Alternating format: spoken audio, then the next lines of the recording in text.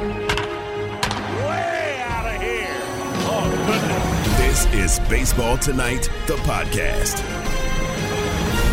This is the Baseball Tonight podcast for Friday, May 6, 2022, and today will be better than yesterday, especially if you're the Phillies or a Phillies fan. Taylor Schwenk is producing from his home studio, his new home studio in the foothills of Connecticut. Sarah Abbott is in Connecticut as well. I'm Buster Olney. I'm working from my home studio in New York.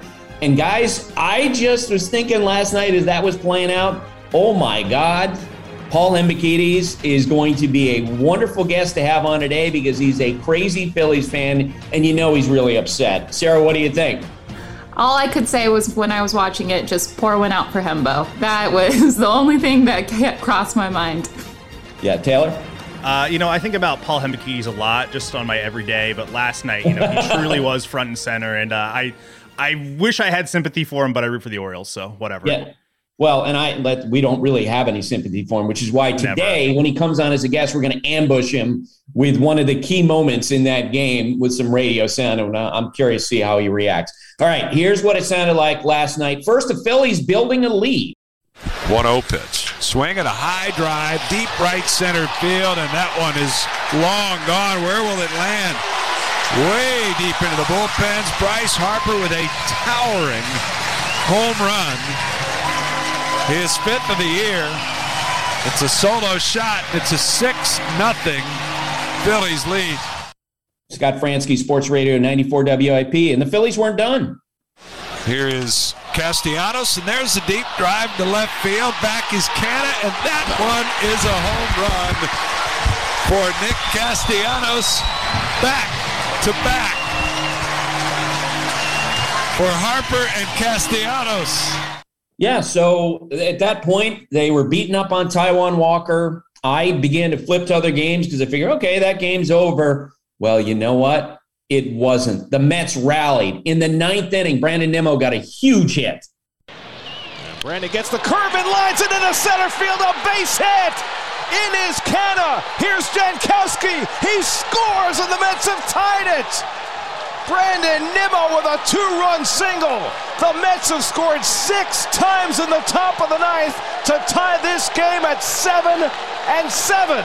What a rally. That was Gary Cohen on SNY, and that rally continued. The pitch, swinging a high fly ball, left center field, pretty deep. It's got some legs back near the wall. It's in for a hit. Mets are going to take the lead. Nimmo around third, coming home. He scores standing. Double for Marte. 8-7 New York. Holy shnikes! The Mets with a 7-run ninth inning at Citizens Bank Park. Holy smikeys. Howie Rose with that call, and here was Howie Rose's call for the last out of the game. Diaz sets. Here's the pitch. Swung on and missed strike 3. Got it with a slider. Put it in the books. The New York Mets with one of their most memorable comebacks in franchise history. All right, we got to hear what it sounded like on the Phillies radio network. No balls, 2 strikes. Here's the pitch. Swing and a miss. Struck him out. The ball game's over. And the Mets jubilant as they celebrate a stunning come-from-behind win on the road tonight and hand the Phillies an 8-7 loss. 7 runs given up by the Phillies bullpen in the top of the ninth inning. And the Phillies have lost 4 in a row, and none hurt more than this one. Yeah, that's right. Devastating for the Phillies. Here's what it sounded like after the game in the Mets clubhouse. Francisco Lindor. A great team win. Extremely special. The way everybody believed in each other, pushed each other, counted on each other. Special for sure. Team wins like this, they add up throughout the course of the year, and they're huge. They're huge for a ball club. Here's Brandon Nimmo. I'm an optimist, but I just keep going, until they blow the whistle, so to say, and so you just never give up, and you just say, okay, when it comes to be my turn, I give it everything I got, and it seems like every guy on this team has that mentality, and when you do that, it allows for things like this to happen, and that's the only way. It's not necessarily that you're like, oh yeah, we're going to win this game. It's more of I'm going to go do my job when I get up there. Like, I'm going to go give it everything I've got. Yeah, you could hear Brandon Nimmo smile, and I'm sure that you could hear Joe Girardi's frown in his postgame with reporters. That's about as hard as I've been through. We played a really good 8 innings, and it was just top of the ninth that beat us. Starts with an infield hit, and then they hit the baseball after that. So the Phillies now are 7.5 games behind the Mets in the National League East. We're going to ask Paul Hembekides if it's time to panic or if it's time for patience for the Phillies, for the Red Sox, for the White Sox. Hot Ticket is brought to you by Vivid Seats, where you earn rewards with every purchase. Vivid Seats Rewards is your ticket to more tickets. Vivid Seats, life happens live. The way it did with the Padres last night. Manny Machado had a great night. 1-1. Swung on. Driven to left field. Soler going back. He looks up. This ball is gone. Second home run of the night for Manny Machado. And he puts the Padres on top 2-1 in the fourth.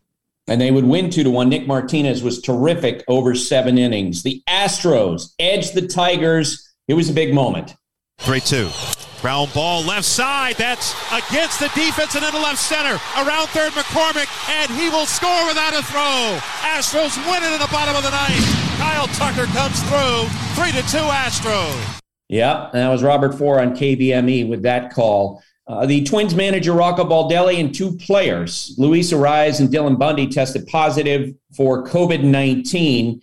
So those guys were not part of the Twins when they took on the Orioles last night. First, there was an awful moment in the middle of that game. Ooh, that got his finger. The ball is in play. And now let's check on Correa's fingers. Correa claiming the ball hit his fingers. Right off the knuckles. Hit his hand and then hit the bat, and that propelled the ball forward. Been a painful night. Never a good time to lose your starting shortstop.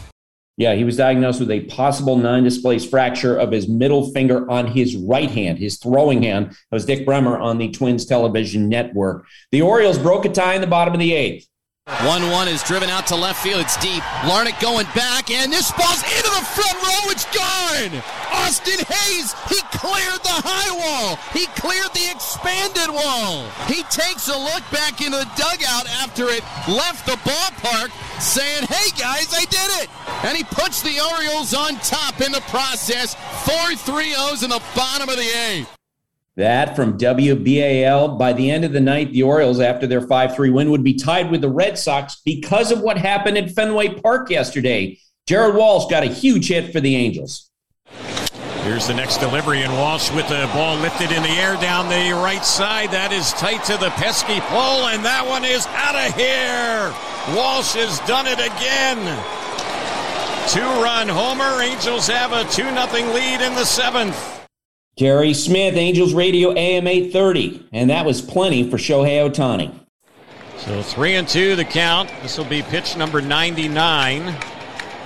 It's on its way, and he did. He got him with a fastball, 98.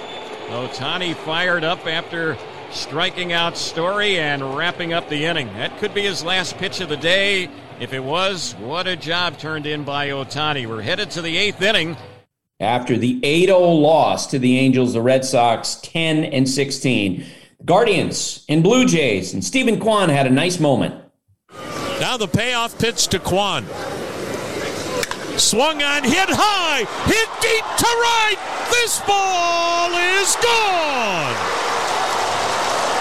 Stephen Kwan's first walk-off game winner last night. His first Major League home run tonight. And we are tied at 2. Tom Hamilton, WTAM 1100. Guardians edge the Blue Jays 6-5. Taylor, what else you got? Buster, we are back in Bristol part-time, which is fun. I get to see my fellow producers. So I saw my fellow producers hard at work on The Low Post with Zach Lowe and The Hoop Collective with Brian Windhorst. Multiple episodes every week, some of them on YouTube, all of them on your favorite podcast app. Check those out, The Low Post with Zach Lowe and The Hoop Collective with Brian Windhorst. We're driven by the search for better. When it comes to hiring, the best way to search for a candidate isn't to search at all. Don't search, match with Indeed. If you need to hire, you need Indeed. Indeed is your matching and hiring platform with over 350 million global monthly visitors, according to Indeed data, and a matching engine that helps you find quality candidates fast. Ditch the busy work. Use Indeed for scheduling, screening, and messaging so you can connect with candidates faster. And Indeed doesn't just help you hire faster. 93% of employers agree Indeed delivers the highest quality matches compared to other job sites, according to a recent Indeed survey. Join more than 3.5 million businesses worldwide that use Indeed to hire great talent fast. And listeners of the show will get a $75 sponsored job credit to get your jobs more visibility at Indeed.com/Buster. Just go to Indeed.com/Buster right now and support our show by saying you heard about Indeed on this podcast. Indeed.com/Buster. Terms and conditions apply. Need to hire? You need Indeed. Dogs are an important part of our lives, and keeping them protected is a top priority, especially against nasty parasites. That's why you got to check out NexGard Plus, Afoxolaner, Moxidectin, and Pyrantel chewable tablets. NexGard Plus chews provide one-and-done monthly protection that kills fleas and ticks, prevents heartworm disease. Plus, it treats and controls roundworms and hookworms. That's a whole lot of protection packed into a delicious beef-flavored soft chew designed to make monthly dosing easy and enjoyable. So the next time you're at the vet, ask about NexGard Plus chews. They're the one-and-done monthly parasite protection you want for your dog. Used with caution in dogs with a history of seizures or neurological disorders. Dogs should be tested for existing heartworm infection prior to starting a preventive. Jumping into the numbers. This is Hembo Knows on Baseball Tonight. Hembo, of course, is Paul Hembekides. He's a researcher at ESPN who has graduated in the role of head honcho on the show Get Up. He also, as has been established, is a huge Phillies fan to the degree, Hembo, that your dog is named Chase. And we know who that's for. That's right. My favorite Philly of all time is Chase Utley. I always told my wife, if and when we have a son, I want to name him Chase. She said, absolutely not. So we got a dog. I said, can we name him Chase? She said, yes. That is the only exception she was willing to make. I don't make decisions that important in my family. But yes, Chase. Chase is on the case. And with the impending birth you're waiting for of twin girls, correct? Mm-hmm. That's exactly right. In September. Twin girls coming in September. Identical twin girls coming in September. Well, congratulations on that. And congratulations on this. This happened last night. Mets and Phillies. Give a listen. Knebel delivers, and Marte swings, hits one high in the air, left center field in the gap. Long run, Odubel towards the wall. He won't get it. It falls on the warning track. Nemo's coming around third. He will score. Incredibly, it is now 8-7 Mets on Marte's double to the base of the left center field wall. They've scored 7 times in the 9th inning. Scott Fransky was speechless, Hembo. I think you agree with me there for a second on Sports Radio 94 WIP because of what happened to the Phillies last night. Yeah, it's a good thing that this is not one of those Baseball Tonight podcasts that we're broadcasting on YouTube, so our viewers and listeners didn't have to see 2 specific fingers that I'm holding up to you at the moment. So I appreciate the kind words about the girls that I'm having in September. But what happened last night in Philadelphia was unimaginable. It is the most painful thing in the world to lose a game like that. But honestly, it's not really all that surprising. I wouldn't say that's par for the course, but we've watched the Phillies bullpen implode over the previous 2 seasons. We've seen Joe Girardi mismanage that bullpen over the previous 2 seasons. And we've also seen Buck Showalter come in and instill a culture very quickly in the Mets clubhouse to where that's at least possible. You know, a year or 2 ago, that was not possible. But not only did the Mets score all those runs in the 9th inning, but the Mets pitching held the Phillies scoreless for the last 5 innings of that game to make that possible. So I guess it just goes to show you how far the Mets have come in such a short period of time and how the Phillies are the same old, same old. Okay, we're going to dig into the Phillies a little bit more, but I want to hear literally what your reaction was as that was playing out. Okay.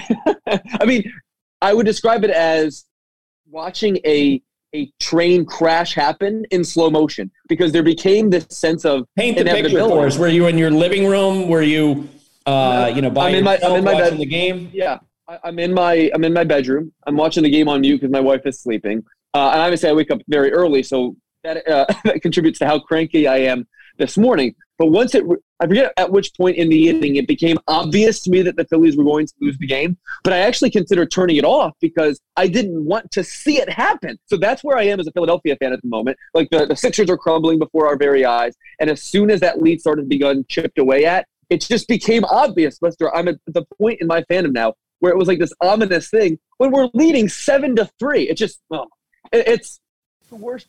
It's the worst possible thing imaginable. But the thing that made it even worse, Buster, was that I knew it was going to happen way before it did. That was the feeling that I had. It was actually 7-1. That's when I turned off the game and I started watching other games. And then my son, a Braves fan, texted me last night late, and he goes, "Dude," and that's all he said. And I'm like, I have no idea what that means. He goes, "Did you see what happened with the Phillies?" So I wish I had done the same. I wish I had missed it. I wish I had. And this lead right perfectly into a game that you suggested before that blown lead last night, a game of panic or patience in regards to three teams. And we'll start with the Phillies. Is it time for panic or is it time for patience? Oh, it is time to panic. Taylor, hit me.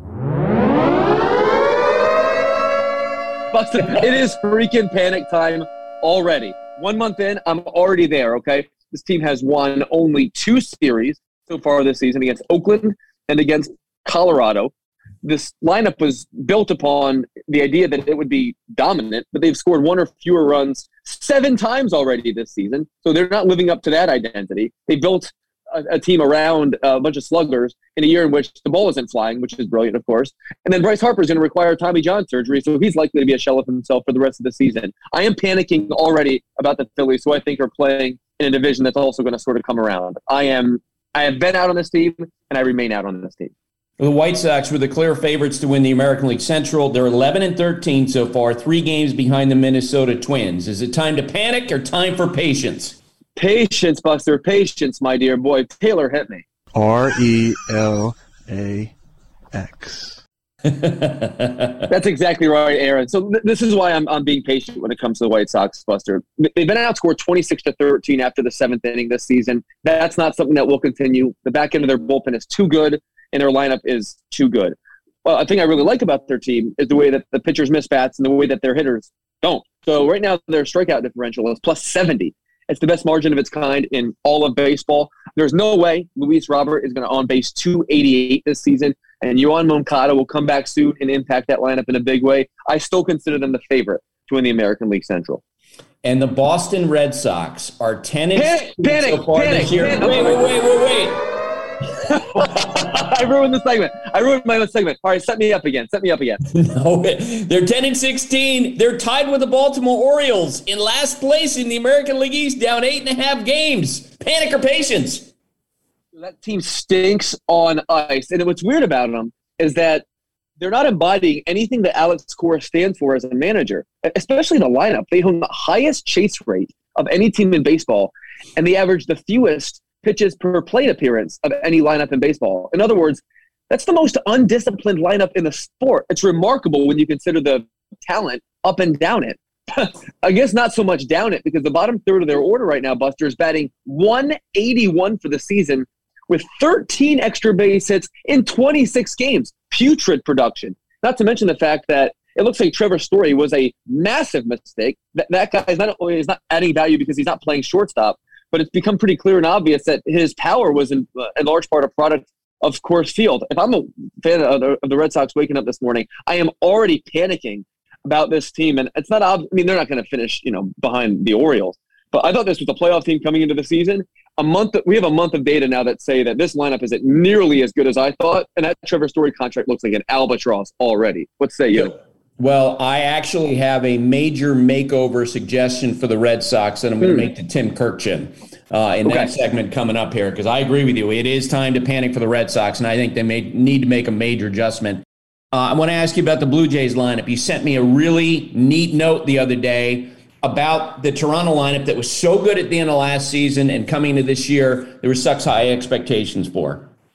Yeah, so we obviously know that they're extremely right-handed heavy in the lineup.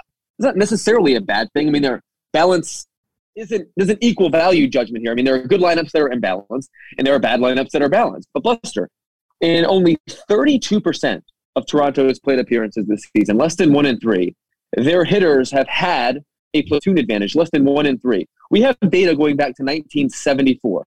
There has never been a team for which that number has been lower in a single season than Toronto's right now. It would not surprise me at all if Ross Atkins prioritizes a left-handed bat at the trade deadline. I never would have imagined I'd say that, because this was a lineup that I thought had a chance to score more than 900 runs this year.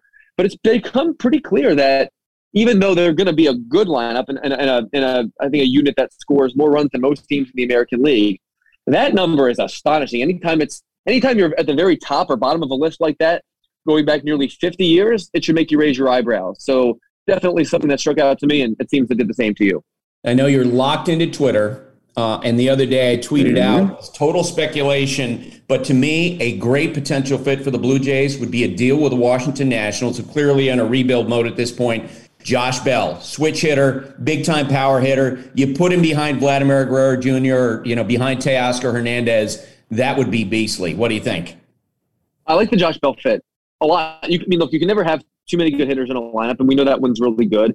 His ability to switch hit obviously can add to this, could really help them from that statistical standpoint, given the fact that they'll have some more matchup advantages. Look, it's hard to say whether or not we should care that much about the balance thing, but I just have to imagine, Buster, anecdotally, if you're an opposing pitcher, it just requires just seeing different looks is just a thing that I'm sure pitchers off the record might say, yeah, that's a thing. It matters at least to some degree. So I'm with you. I think the Josh Bell fit's a great one for that very reason, not to mention the fact that he will produce.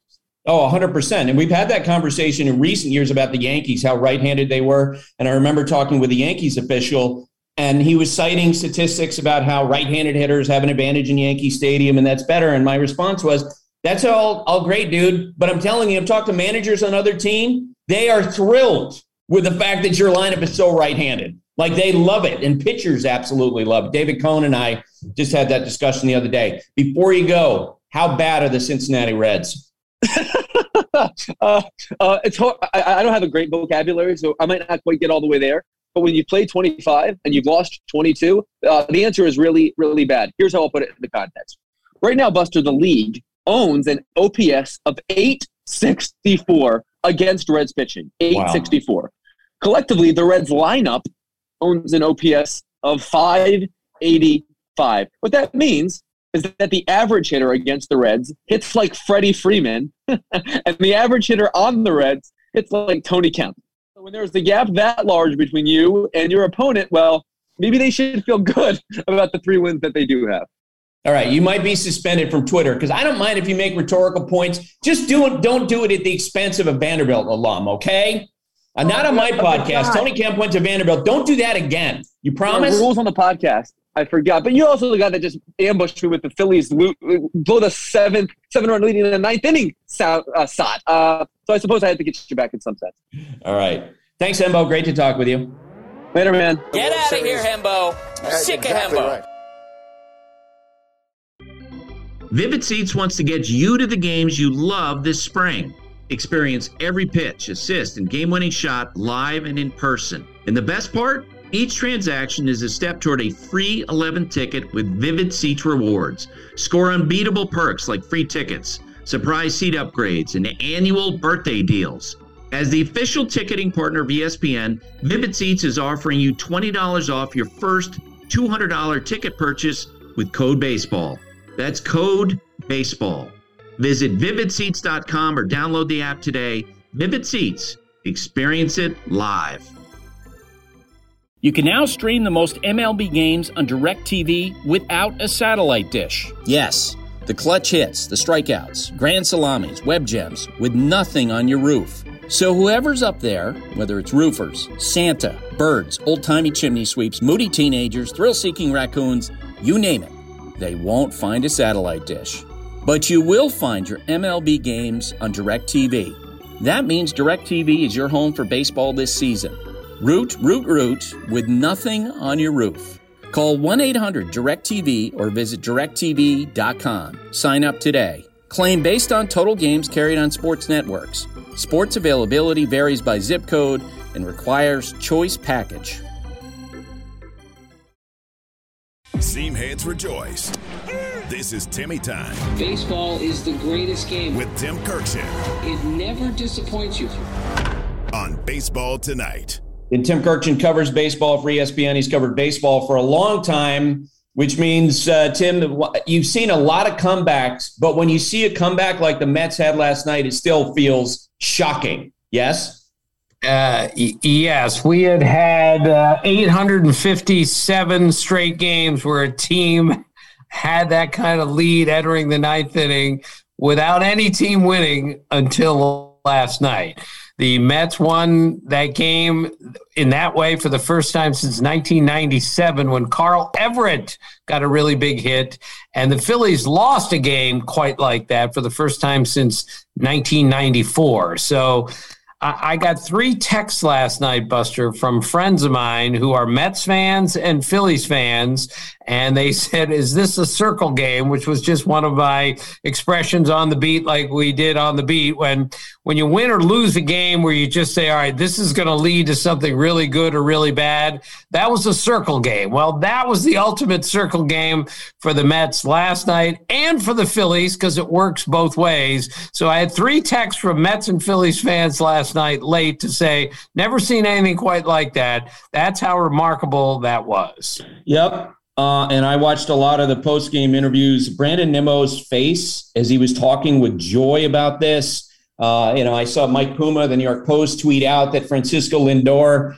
in the aftermath of that game last night, told Jeff McNeil that he'll get him a car if he wins the batting title. Smiles all over the place. This is the sort of momentum you better break in a hurry, right? You need to stop this in a hurry because I've always felt like that you can't win a division early in the season, but you can lose a division early in the season. Does that make sense? Yeah, it does. And with the Phillies, I mean, their bullpen has been such an issue in recent years, and to lose a game like that and have Joe Girardi just rubbing his hand through his hair saying, how we got to come back from this. Those are not easy things to come back from. Buster, sorry, my dad had a tremendous feel for baseball. He was a great player in his own right. And he used to tell me when things start happening, weird things start happening during the course of a year, it's time to really start to pay attention that something might be going on there.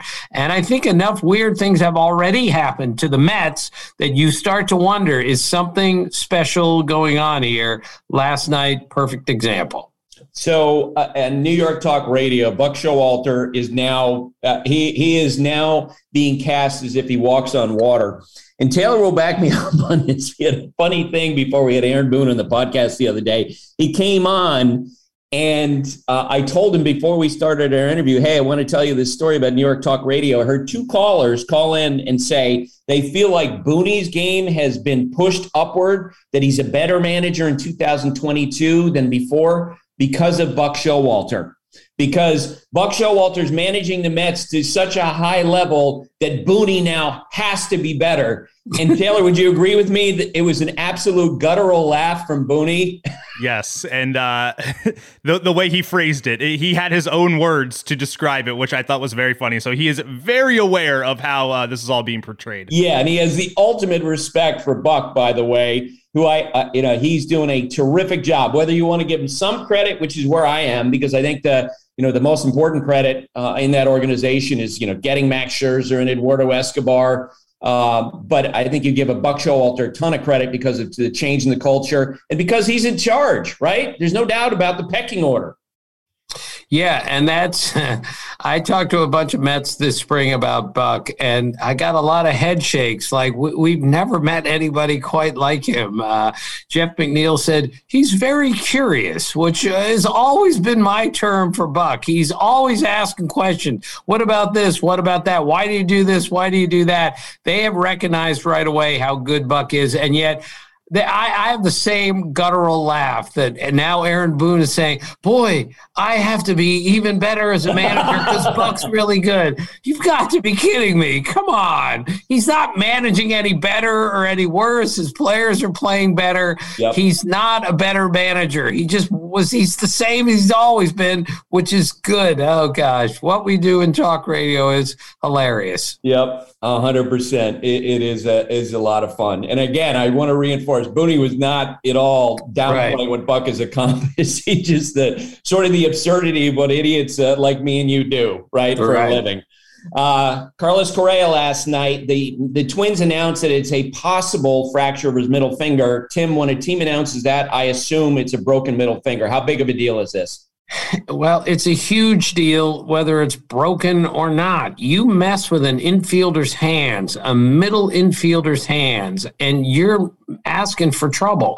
So, yes, my guess is there's a fracture there. Otherwise, they wouldn't have brought it up. But I'm always amused, Buster, when they say, great, it's not a fracture. He's okay. He's not going to be okay. It's going to be sore. It's going to hurt. It's going to affect him. Adam Jones told me years ago that he fractured his wrist or something like that. And he said it hurt for a year and a half. Every time he swung the bat, it hurt.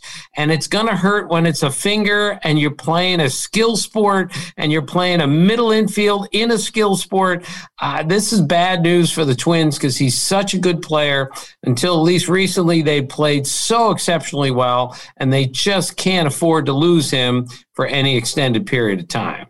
All right, I want to ask you about something that happened right after we got done taping the podcast on Wednesday. I was watching this game live when this happened. Madison Bumgarner pitching for the Diamondbacks against the Marlins, gives up a home run. He was upset with a call, ball strike calls by the home plate umpire, and he was coming off the field, and Dan Bellino, the first base umpire, checked his hand for foreign substance. This is what happened. Here you see Bellino not even looking down at his hands. You know, most umpires come out, they check your hands. You see him right there. He's just waiting. He keeps waiting, looking for Bumgarner to look up. And then when they make that eye contact. And Bumgarner is not making eye contact. No. He's still. And when Bumgarner says, you're still on my hand and you're staring at me, so now I got to say something. Yeah, that was Luis Gonzalez, part of the Diamondbacks television network. Bumgarner was having his hand checked by Bellino, who kept on rubbing his pitching hand and looking him right in the eye. He wasn't even looking at his hand. Bumgarner initially was not looking at Bellino, and then he looked up like, why are you taking so long? You know, what's the problem? Then he dropped an F-bomb. Then Bellino immediately ejected him when that happened. Bumgarner went crazy. The Diamondbacks dugout went crazy. Here was Bumgarner after the game. Have you ever had a hand check quite like that? No, I haven't seen one like that. What do you think that he was doing there? You seen the video. You seen the video. I've seen the video. I was there. It's, yeah, you guys see it plain as day. Tim, I have not seen something involving an umpire that got so much reaction from former players like Dan Herron on social media who are tweeting out how they felt like that Dan Bellino absolutely baited him into that ejection and that reaction by the way that he just kept on lingering and checking his hand and by the way he stared him down. What'd you think? Well, you know, Buster, I'm a big umpire guy. I think they're way better than people think. And I kind of like it on a tiny level that he was standing up for the home plate umpire, a young guy, and saying he's trying to say you can't show up my home plate umpire when he's a young guy. However, it was totally baiting Madison Bumgarner there. Dan Bellino cannot do that. That is totally unacceptable to do something like that, not just to any pitcher, but a veteran pitcher like Madison Bumgarner. That was really disappointing. Again, I'm a big umpires guy. They don't get enough credit, but sometimes they don't get enough blame for not explaining what's going on in a situation. And somebody needs to explain what Dan Bellino was doing there, because you cannot bait a player in and throw him out of a game in the first inning of a game when so many teams, their pitching staffs are already in shambles. You can't do that to a veteran pitcher while you bait him into doing that. I've gotten to know Dan Bellino through the years. I think he's an excellent umpire. He's a great guy. He's a great baseball guy. And he made a terrible mistake with how he handled that. I thought it was completely wrong. It wouldn't surprise me if at some point we get the rare case of public disciplining of an umpire. One of the few cases that I could remember, Tim, the other day when I saw this was, and you'll remember this, when Mike Winter was umpiring at first base, and there was an issue with Milton Bradley, and he spun him around, and Milton Bradley got hurt because, in part, Mike Winter put his hands on him. That's what this kind of reminded me of. Like, no, you crossed over a line in the way you handled this. And look, Madison Bumgarner can be a grumpy guy. We know that. He probably was upset about giving up the leadoff home run as well as the calls, and so he comes off. But when he walks up to Bellino, Tim, he wasn't looking for any confrontation with Dan Bellino, who he knows well, obviously, through the years. He wasn't yelling at the first base umpire as that started. He actually was looking down, and it felt like he was turning the page already.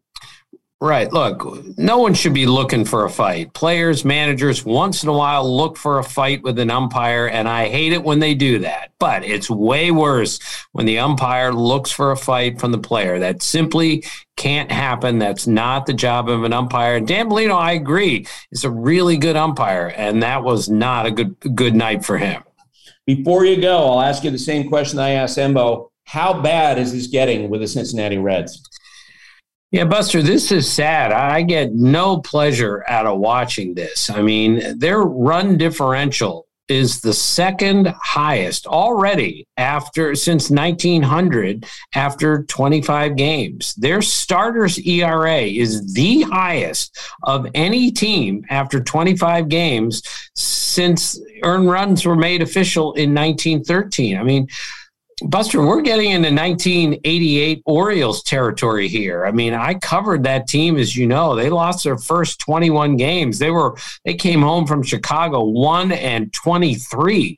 That's essentially the same track that the Reds are going through right now. And this is so unhealthy for that team, that city, those players.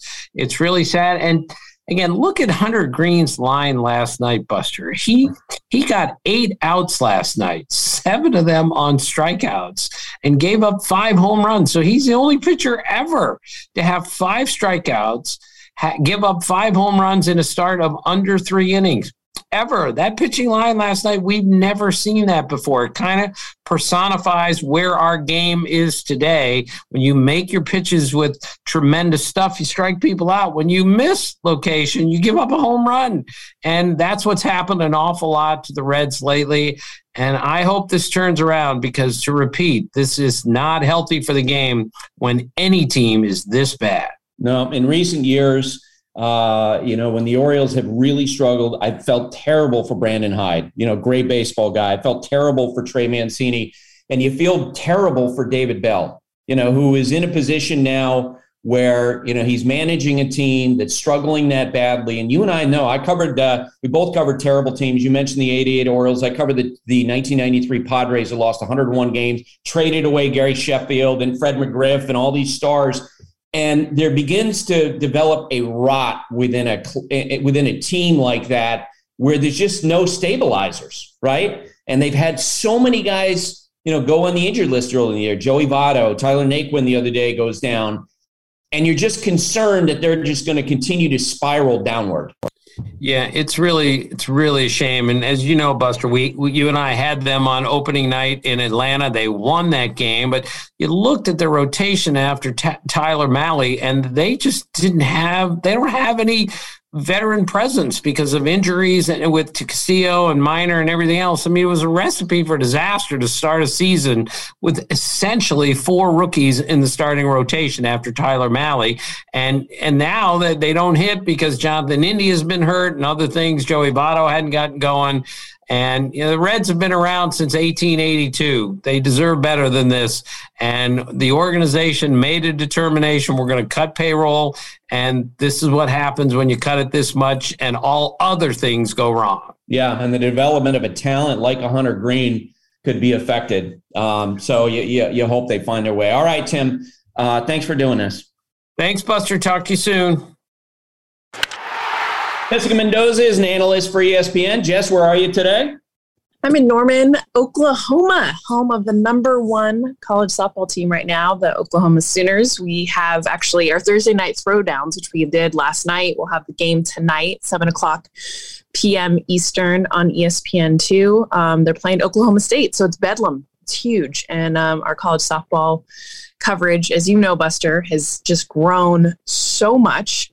So now we've had these opportunities every Thursday to feature two of the top teams in the country. So these are two of the top 10 teams.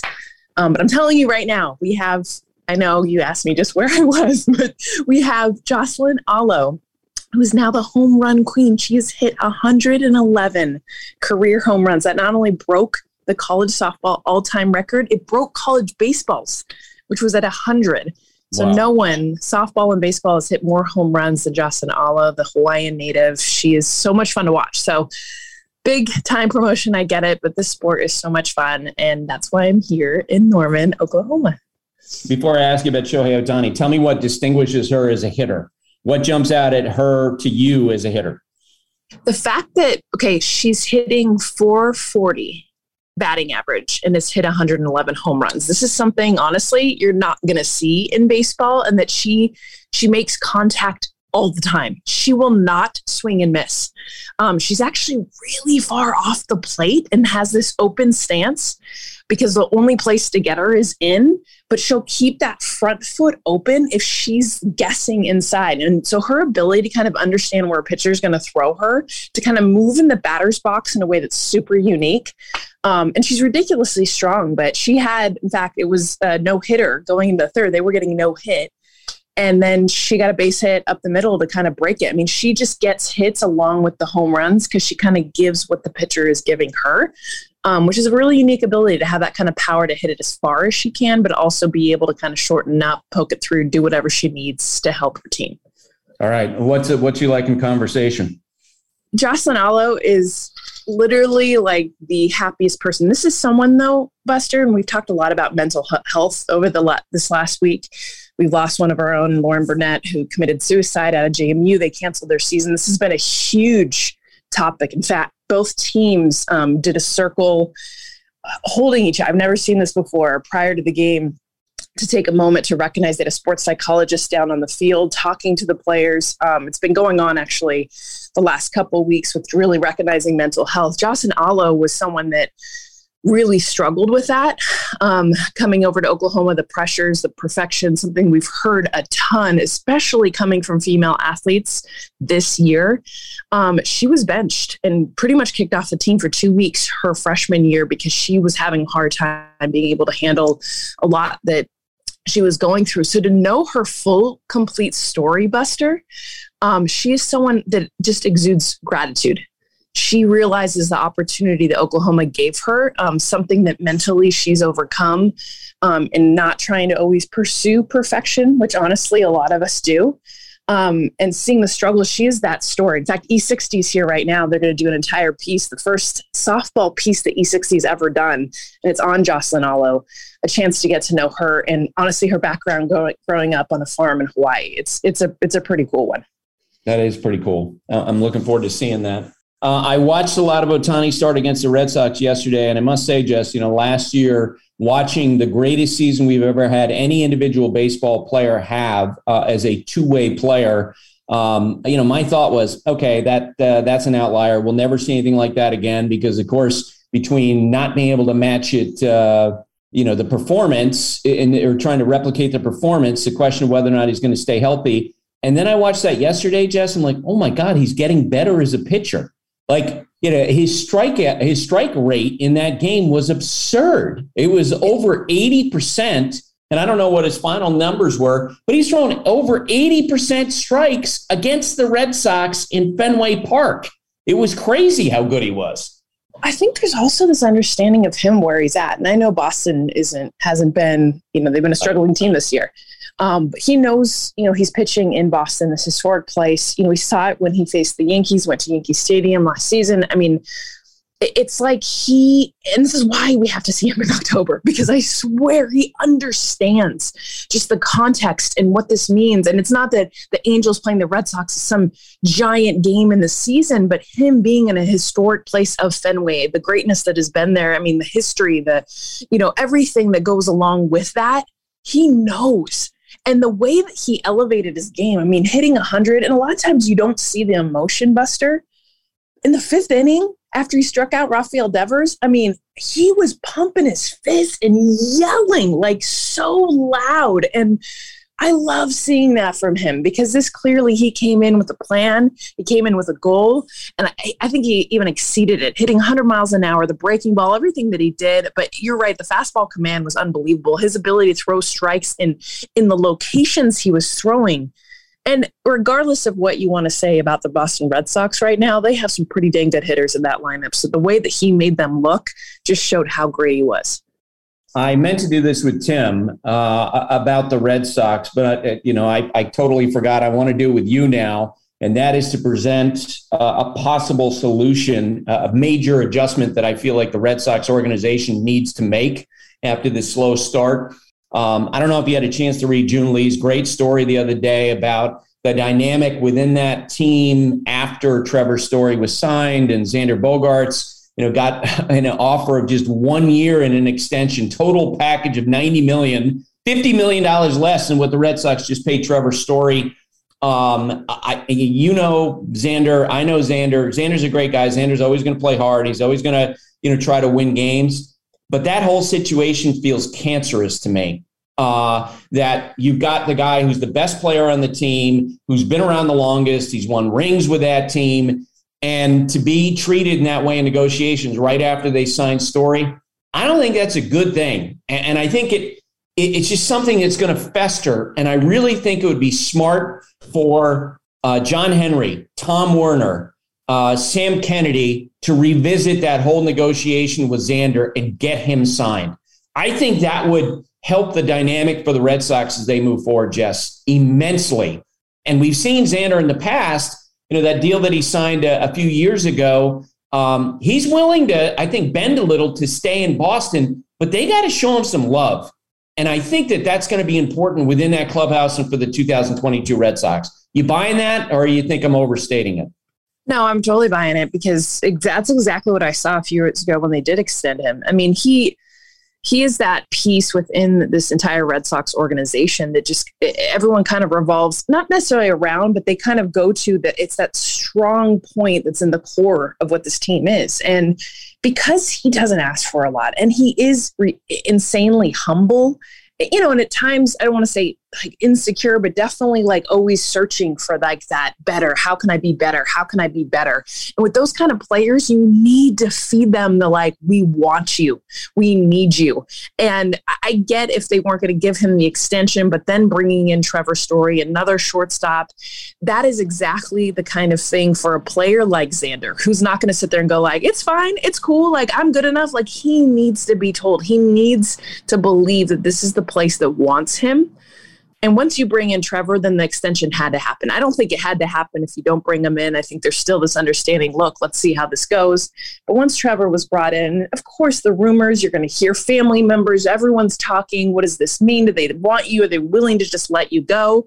Especially in a time where we've seen so many superstars leave their teams, not stay with them, and knowing that it doesn't mean that this Boston Red Sox team is going to forever have Xander Bogaerts. Yeah. And, we've seen also superstar players get paid, right? And so the idea of offering Xander Bogaerts, who's such a terrific hitter, in $90 million when, Javi Baez got 140 and Trevor Story got 140 and, Corey Seager got 325. It's an insult. Like it's a horrific offer. And Xander. Xander comes in every day. He's got the biggest smile on his face. He's a happy guy. He wants to play. But I think what happens is in that clubhouse, when they see an organization treat a player like Xander in that way, that's something that I think they need to revisit. I really do. And he's a happy guy. He is, but he is definitely someone that needs that, like, Xander, we believe in you. And I mean, yes. We saw that with Eric Hosmer and Bob Melvin, right? Like how much that helped Eric when Bob was like, look, I don't care. I know the trade rumors. I know all. I want you in this organization. And I know that's a verbal, but that kind of stuff. And in this case, because you brought in another shortstop, Xander. Xander is the player that is happy as he is, and he just exudes joy and all the things. He needs to believe that the organization that he is playing for absolutely wants him. And right now, there's no way else to do that than to give him the money that we've seen other superstars get. Yeah, and not only does Xander need to feel that, I think the fans need to feel it, Jess. Like, they're not going to sit back. There's already a conversation with the Red Sox playing so poorly, at the trade deadline. Do you consider offers for Xander before he becomes a free agent? Do you trade Rich Hill? Do you flip all these assets? You know what? That might play in Tampa Bay where Chaim Bloom used to work. It ain't going to play in Boston. In a big market, they're not going to go in for a rebuild, especially I think the context is after the Red Sox didn't sign Mookie Betts. Like, if they wind up trading away Xander Bogaerts, that has a chance to really hurt the Red Sox bottom line. And it's part of the reason why I think they need to pay Xander. Does that make sense? Yeah, totally. And you said this earlier. It's not like you need to go, okay, well, this is going to be the biggest contract we've ever signed. Like, Xander is a team player. Like, he just needs to know, like, give me at least within this market value. And I mean, come on, like, that's like a layup to me. This is like putting it on a platter. A great team, organizational player, someone that shows up every day with a smile on his face and works his tail off. And yet he's willing to bend and willing to do what is best for the team and best for the future, because it doesn't need to be a Mookie Betts type deal. Like, I understand letting that one go because of how enormous the amount of money and what was going to be needed to keep him there. I know Boston fans don't want to hear that, but for Xander, it's a different story.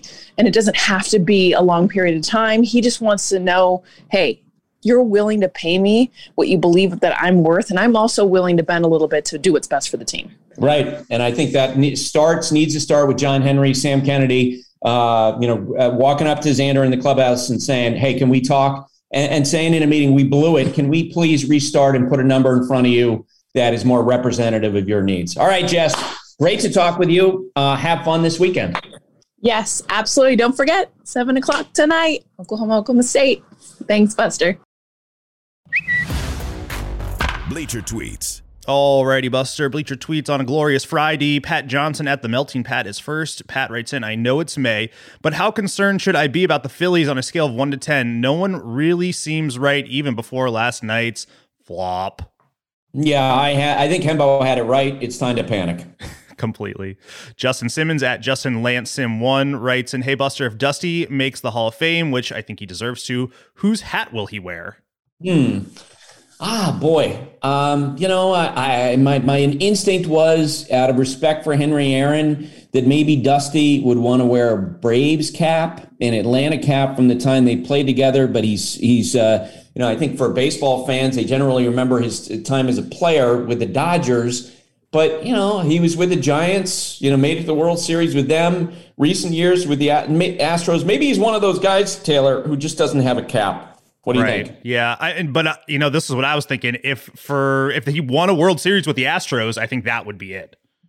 Yeah, he did win a World Series. And I say this as someone who grew up as a Dodger fan, and rooting for that 1981 team. He won a World Series as a player with the Dodgers. Dodgers, anyway. Probably.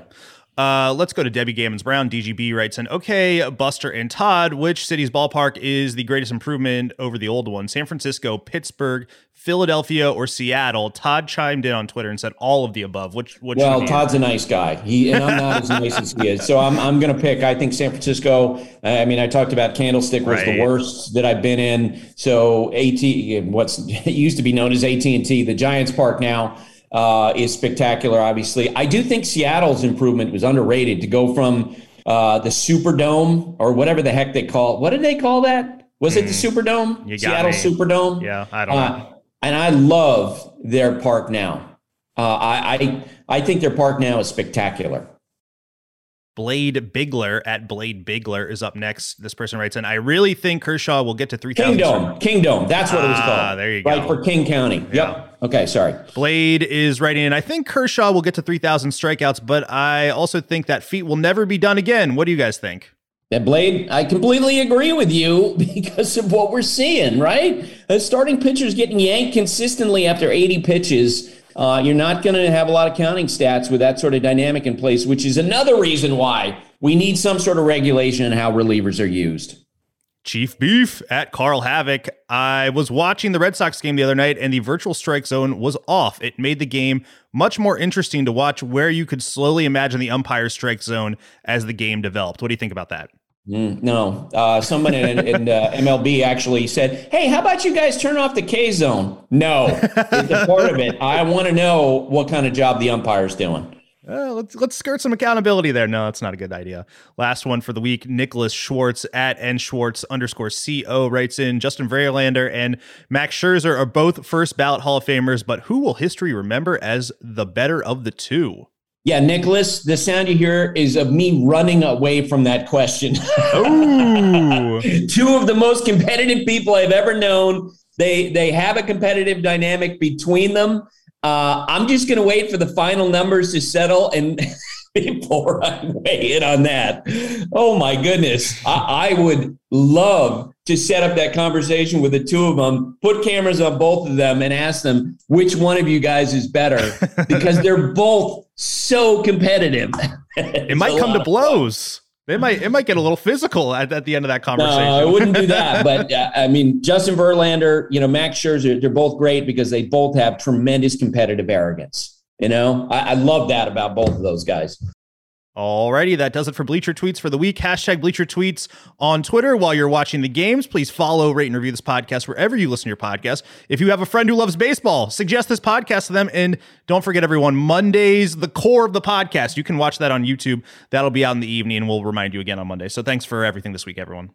The next time we have Tim on, we're going to have to ask him that question, really put him on the spot. Sarah, you're a really nice person. How about we put you on the spot with that question? Who's going to be anointed as having the better career, Verlander or Max Scherzer? Well, do you hear that? That was the sound of the bus hitting me that you just threw me under. I am absolutely avoiding that question like you. That's awesome. All right, that's it for today. That's it for this week. My thanks to Tim, Jess, Hembo, Sarah, Taylor. Have a great day, everybody. Thanks for listening. Stay safe. And remember, hate and inequality based on skin color is something we need to fight against every single day.